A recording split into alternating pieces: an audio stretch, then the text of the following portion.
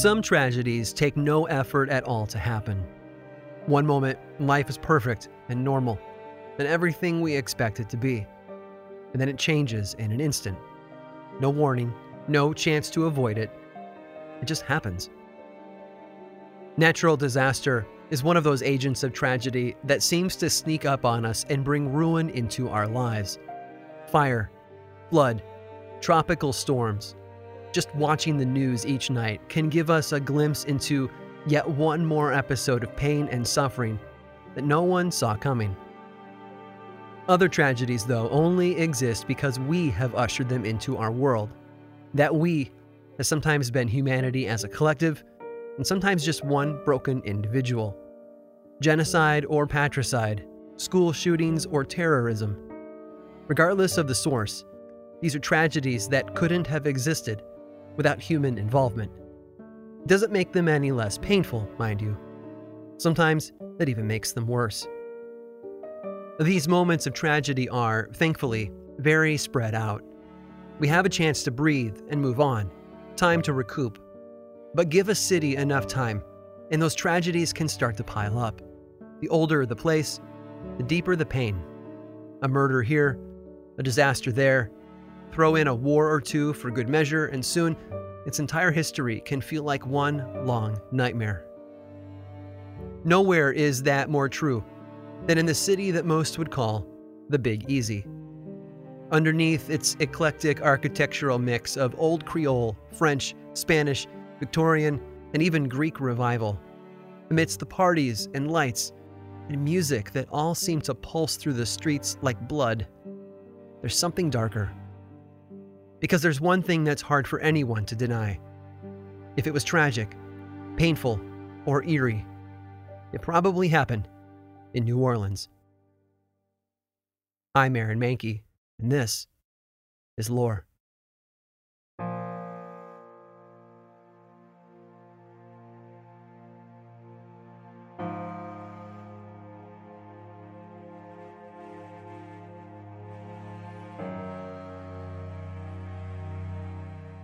It's safe to say that New Orleans is one of those cities that just about everyone has an impression of, whether correct or incorrect. It's a cultural icon and a showcase of just how textured and diverse America's history truly is. We can blame much of that on the age of the city. The city, which will celebrate its tricentennial in just 2 years, was founded by the French Mississippi Company in 1718.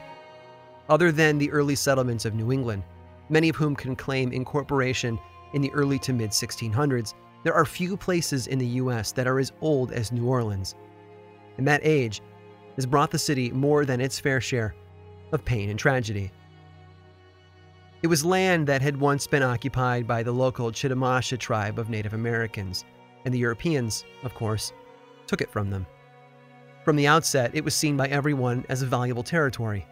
Sitting at the mouth of the mighty Mississippi River, it acted like a doorway into the heart of the continent, and for nearly 50 years, the French controlled that gate. When the French and Indian War came to a close in 1763, a treaty was signed between Great Britain, France, and Spain. One outcome of that document was that New Orleans fell under partial control of Spain, who held on to the city until the French reclaimed it in 1800. 3 years later, Napoleon sold it to the United States as part of the Louisiana Purchase. The War of 1812 brought the first major dose of tragedy to New Orleans. By 1815, the British had already burned the White House, the Capitol building, and much of Washington, D.C.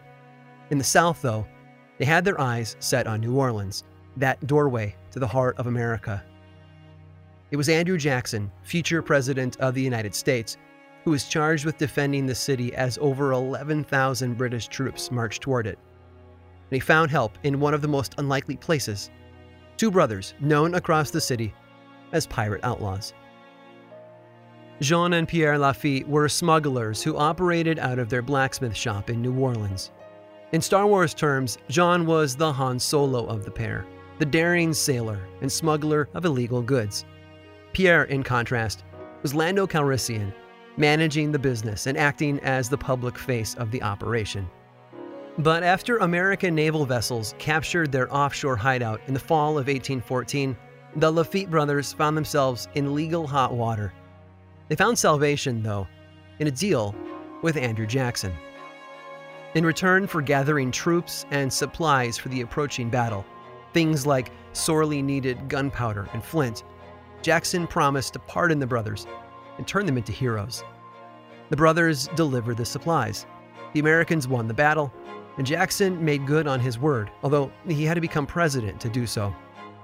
Today, Lafitte's blacksmith shop is a bar in Bourbon Street and one of the oldest buildings in the French Quarter. And with a past as daring and dangerous as Lafitte's, it's no wonder that stories of ghosts still echo throughout the establishment. The most common sightings speak of a figure who sits at the bar near the fireplace, dressed in the attire of a late 18th century sailor. The ghosts aren't unique to old bars, though. Just outside the borders of the French Quarter sits the historic St. Louis Cemetery No. 1.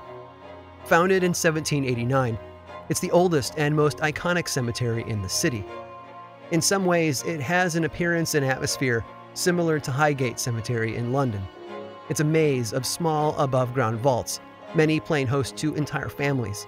It's crowded and old and feels more than a little bit creepy. But it's not what's inside the tombs that gets talked about the most. Visitors to the cemetery have frequently encountered mysterious figures, ghosts who apparently haunt the narrow spaces between the tombs.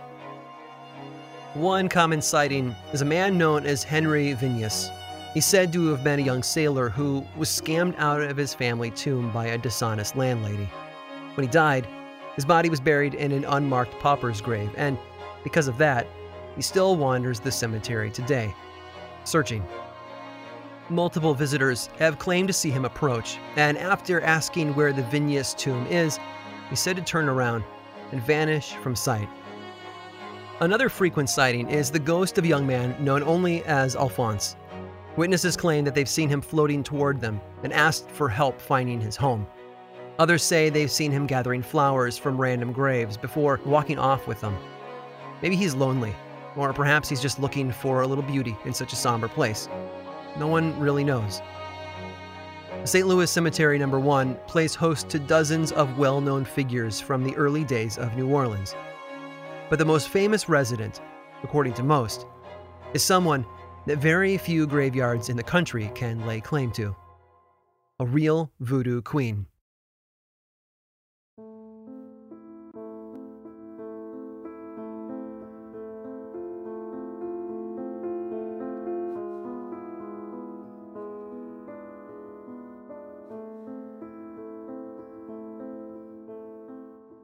When the Atlantic slave trade brought millions of people out of Africa against their will and deposited them all over the New World, these people, Africans from dozens of distinct tribal groups, cultures, and languages, were forced to find a common ground.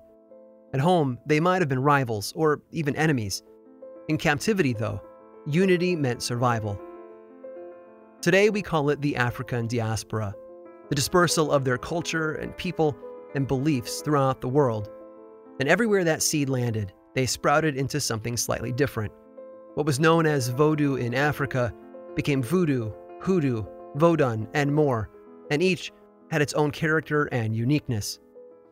Voodoo is considered to be a religion with its own core beliefs and leaders. The Voodoo of Louisiana has its own distinct flavors thanks to what's called syncretism, its blending with practices and beliefs from the Catholic Church. Much of how the Catholic Church has priests, Voodoo practitioners honor kings and queens. A voodoo queen was someone who conducted ceremonies and ritual dances, sometimes to crowds in the thousands. To earn a living, these queens would make talismans for others to purchase and use. Things like gris-gris bags, which were filled with all sorts of ingredients, then blessed with intention and meaning. These bags function similarly to crosses, are even worn around the neck in the same fashion. One voodoo queen who is still mentioned around New Orleans is Julie White, or maybe Julie Brown, or possibly Julie Black. All three names are on record, and no one knows for sure which one is real.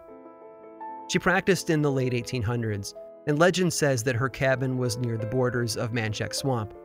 She was more reclusive than most voodoo queens, but visitors still came to her for blessing and predictions. What she preferred to dole out, though, wasn't kind words. Julie, they say, was cranky and threatened everyone. Her favorite thing to do was to predict the destruction of local communities. In the Mississippi Delta, you never have to wait long for a flood or a storm, and Julie seemed to have an uncanny knack for prophesying some of those. If ever there was a shining example of a warm, inviting person, Julie White was probably not it. The most famous voodoo queen, though, hands down, lived a century before Julie White, and her name was Marie Laveau. She was born in the French Quarter sometime between 1795 and 1805 to Charles Laveau, the 5th mayor of New Orleans. She married in 1819, but her husband died just a year later. And with that, Marie was forced to find new ways to support herself. Local legend says that she worked for a time as a hairdresser, and there's some documentation that points to work as a liquor importer. But it was sometime after that when Marie set in motion a legendary career as a practitioner of voodoo. Let's put this in perspective. In 1874, she held a St. John's Eve gathering on the shore of Lake Pontchartrain. Estimates place the total number of people in attendance at around 12,000. Maybe it was the power of voodoo at the time, or Marie's electric personality. It was probably a mixture of both, and people loved her for it. She followed in the same pattern as most voodoo queens. She held rites and ceremonies and crafted gree-gree bags for sale. Legend says that Marie learned the practice from an earlier voodoo king, Dr. John, and quickly became his cultural successor. She had the unique privilege of being able to host voodoo rites inside the largest Catholic church in New Orleans, St. Louis Church, thanks to her friendship with the church's rector, known locally as Père Antoine. Most people have forgotten that their friendship was actually built on a very noble pursuit. Marie and Antoine worked together for years to free slaves in the New Orleans area. Marie was also said to be very well connected. Countless public figures came to her for advice, and it was rumored that she also employed a network of spies throughout the city. All of those connections earned her influence and power, something she wasn't afraid to use. One particular story about Marie Laveau stands out. According to local legend, the son of a wealthy businessman was arrested and charged with murder in the mid-1830s. The father, aware of the reputation Marie had for getting what she wanted, offered her a deal. If she could free his son, he would purchase her a house of her own. Marie accepted the offer. It's said that she spent the weeks before the trial praying incessantly at St. Louis Church, and all the while, Marie held 3 hot guinea peppers in her mouth. When the morning of the trial came, she used her influence to get access to the courtroom and was said to have placed the peppers beneath the judge's chair. Filled with her prayers, they were a talisman designed to influence his mind. In the end, the wealthy man's son was acquitted of all charges, and Marie received her reward. Whether it was her voodoo powers that made it possible, or simply her political clout and nebulous connections, we'll never really know. But in New Orleans, voodoo always gets the vote. Voodoo isn't the only cultural transplant in New Orleans, though. In a melting pot that includes Creole, Spanish, French, and Native American influences, it probably won't come as a surprise to hear that there are even Turkish stories whispered in the city. What's surprising, however, is just how bloody they are.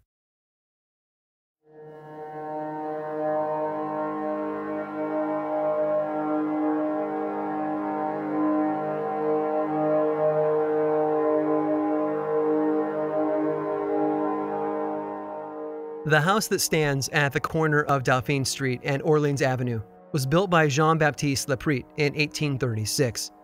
Laprete was a plantation owner who wanted a city home, so he built a Greek Revival mansion as a retreat and a symbol of his wealth. But that wealth experienced hard times in the wake of the Civil War. Financial troubles forced Laprete to move out of the mansion and find someone else to rent it from him. I'm sure he expected another wealthy business owner or a government official. Imagine his shock then, when it was a Turkish prince who arrived at the door. The man told Laprete that he was Prince Suleiman, former sultan of an undisclosed country in the Middle East. Cash was exchanged, Laprete turned over the keys, and the sultan and his household moved in. According to the story, that household fit the stereotype one might expect from a film adaptation of the Arabian tale 1001 Nights.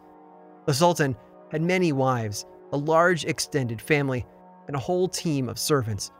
He brought furniture and decorations with him, enormous rugs and tapestries, paintings, and other symbols of his wealth and power. When they'd settled into the mansion, a pair of Turkish soldiers were assigned to stand guard outside the door, armed with scimitars. But the guards weren't able to keep the rumors from spreading, and as they did, the stories grew more and more elaborate. It was said that the house would be quiet during the day, but after darkness fell, it would come alive. The mansion, locals said, had become a pleasure palace.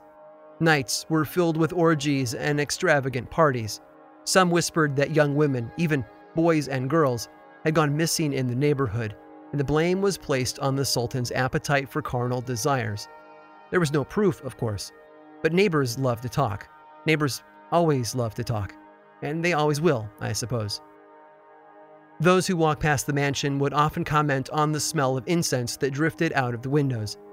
But that's not all the locals managed to notice. One morning, a neighbor was out for a walk, and as he passed by the Sultan's mansion, he noticed something dark on the front steps. He stopped and took a second look, and then slowly backed away in horror. Blood was everywhere. It covered the top step and had run in small rivers down the dark stairs, and all of it seemed to have come from the narrow space beneath the door. The neighbor quickly went to the police, and they arrived a short time later. After attempts to unlock the door failed, they forced their way in. What they found inside, though, was far worse than they'd imagined. Bodies lay all about the main hall. Some of them were complete, but most were torn apart and dismembered. The floor was covered in blood, and it was easy to see how it could have managed to run all the way to the doorway and then down the stairs. Everywhere they looked, there was death and gore. According to the story, the police continued on into the house and soon came upon the courtyard garden near the rear of the mansion. At first, everything seemed normal there. But then one of the officers pointed to a spot on the ground. There, protruding from the wet soil, was a human hand. It's said that the Sultan himself was spared the dismemberment that his household experienced. Instead, the killer had buried the prince alive in the garden after wrapping the man in 3 white sheets and binding him with rope. He had somehow managed to get one hand free before suffocating to death. To this day, no one knows who the killer was, but there are theories. One suggestion was, oddly enough, pirates. It's not likely, and not a popular theory, but it suggests that perhaps the wealth and possessions inside the house were not really the Sultan's after all. Still, I have a hard time imagining pirates doing whatever it is that they do on land in the middle of a large city. The more popular theory is that the Sultan was actually on the run from his homeland. People whispered that he wasn't really a prince, but the brother of one, and that he had somehow stolen a portion of his brother's wealth and escaped to America. As a result, the false Sultan was hunted down, and his entire household was killed for his crimes. Today, after decades of neglect, the mansion has been converted into luxury apartments. Tenants claim to have heard mysterious footsteps and the sounds of parties. Some have even heard the faint echo of unusual music, something that they've said has a Middle Eastern flavor. Others, though, have seen things. Some have witnessed groups of ghostly people passing from room to room, or body parts that vanish a moment later. Most significantly, though, is the lone figure of a man who's been seen floating through the halls before mysteriously disappearing through locked doors. Perhaps, even after all these years, the Sultan is still looking for a way out.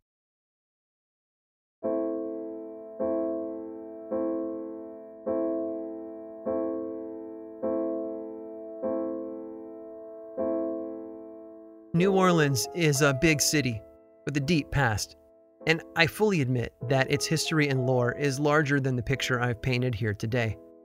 And maybe that's the power of it, the uniqueness of it, you know? There are very few places in America that can claim as much tragedy over so many centuries, and that legacy shows. And the attraction of that legacy has never faded. Celebrities and tourists alike still flock to the city, Anne Rice gave it new life through her vampire novels, and in 2010, Nicolas Cage purchased a plot in St. Louis Cemetery No. 1. He plans to build a tomb shaped like a small pyramid because, well, why the heck not, right?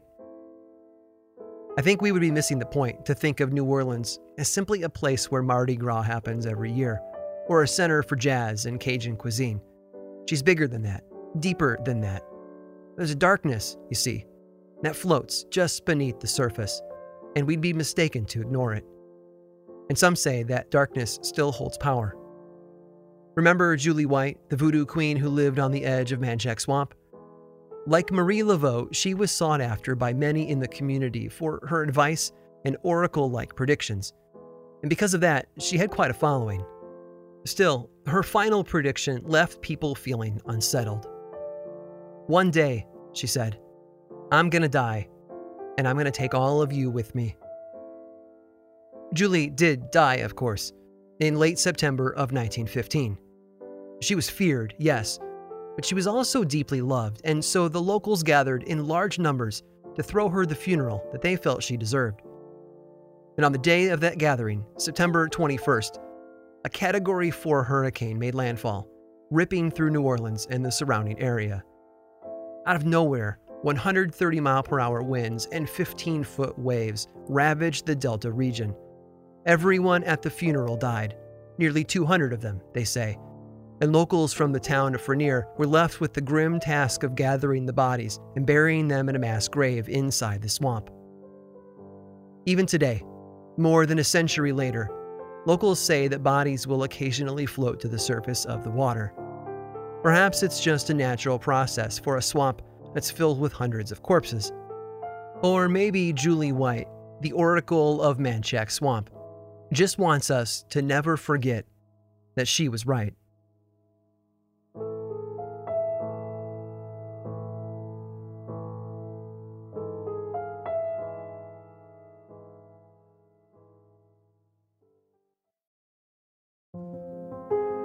This episode of Lore was researched, written, and produced by me, Aaron Mahnke. Lore is much more than a podcast. There's a book series in bookstores around the country and online, and the second season of the Amazon Prime television show was recently released. Check them both out if you want more lore in your life. I also make 2 other podcasts, Aaron Mahnke's Cabinet of Curiosities and Unobscured, and I think you'd enjoy both. Each one explores other areas of our dark history, ranging from bite-sized episodes to season-long dives into a single topic. You can learn about both of those shows and everything else going on all over in one central place, theworldoflore.com/now. And you can also follow the show on Facebook, Twitter, and Instagram. Just search for Lore Podcast, all one word, and then click that follow button. When you do, say hi. I like it when people say hi. And as always, thanks for listening.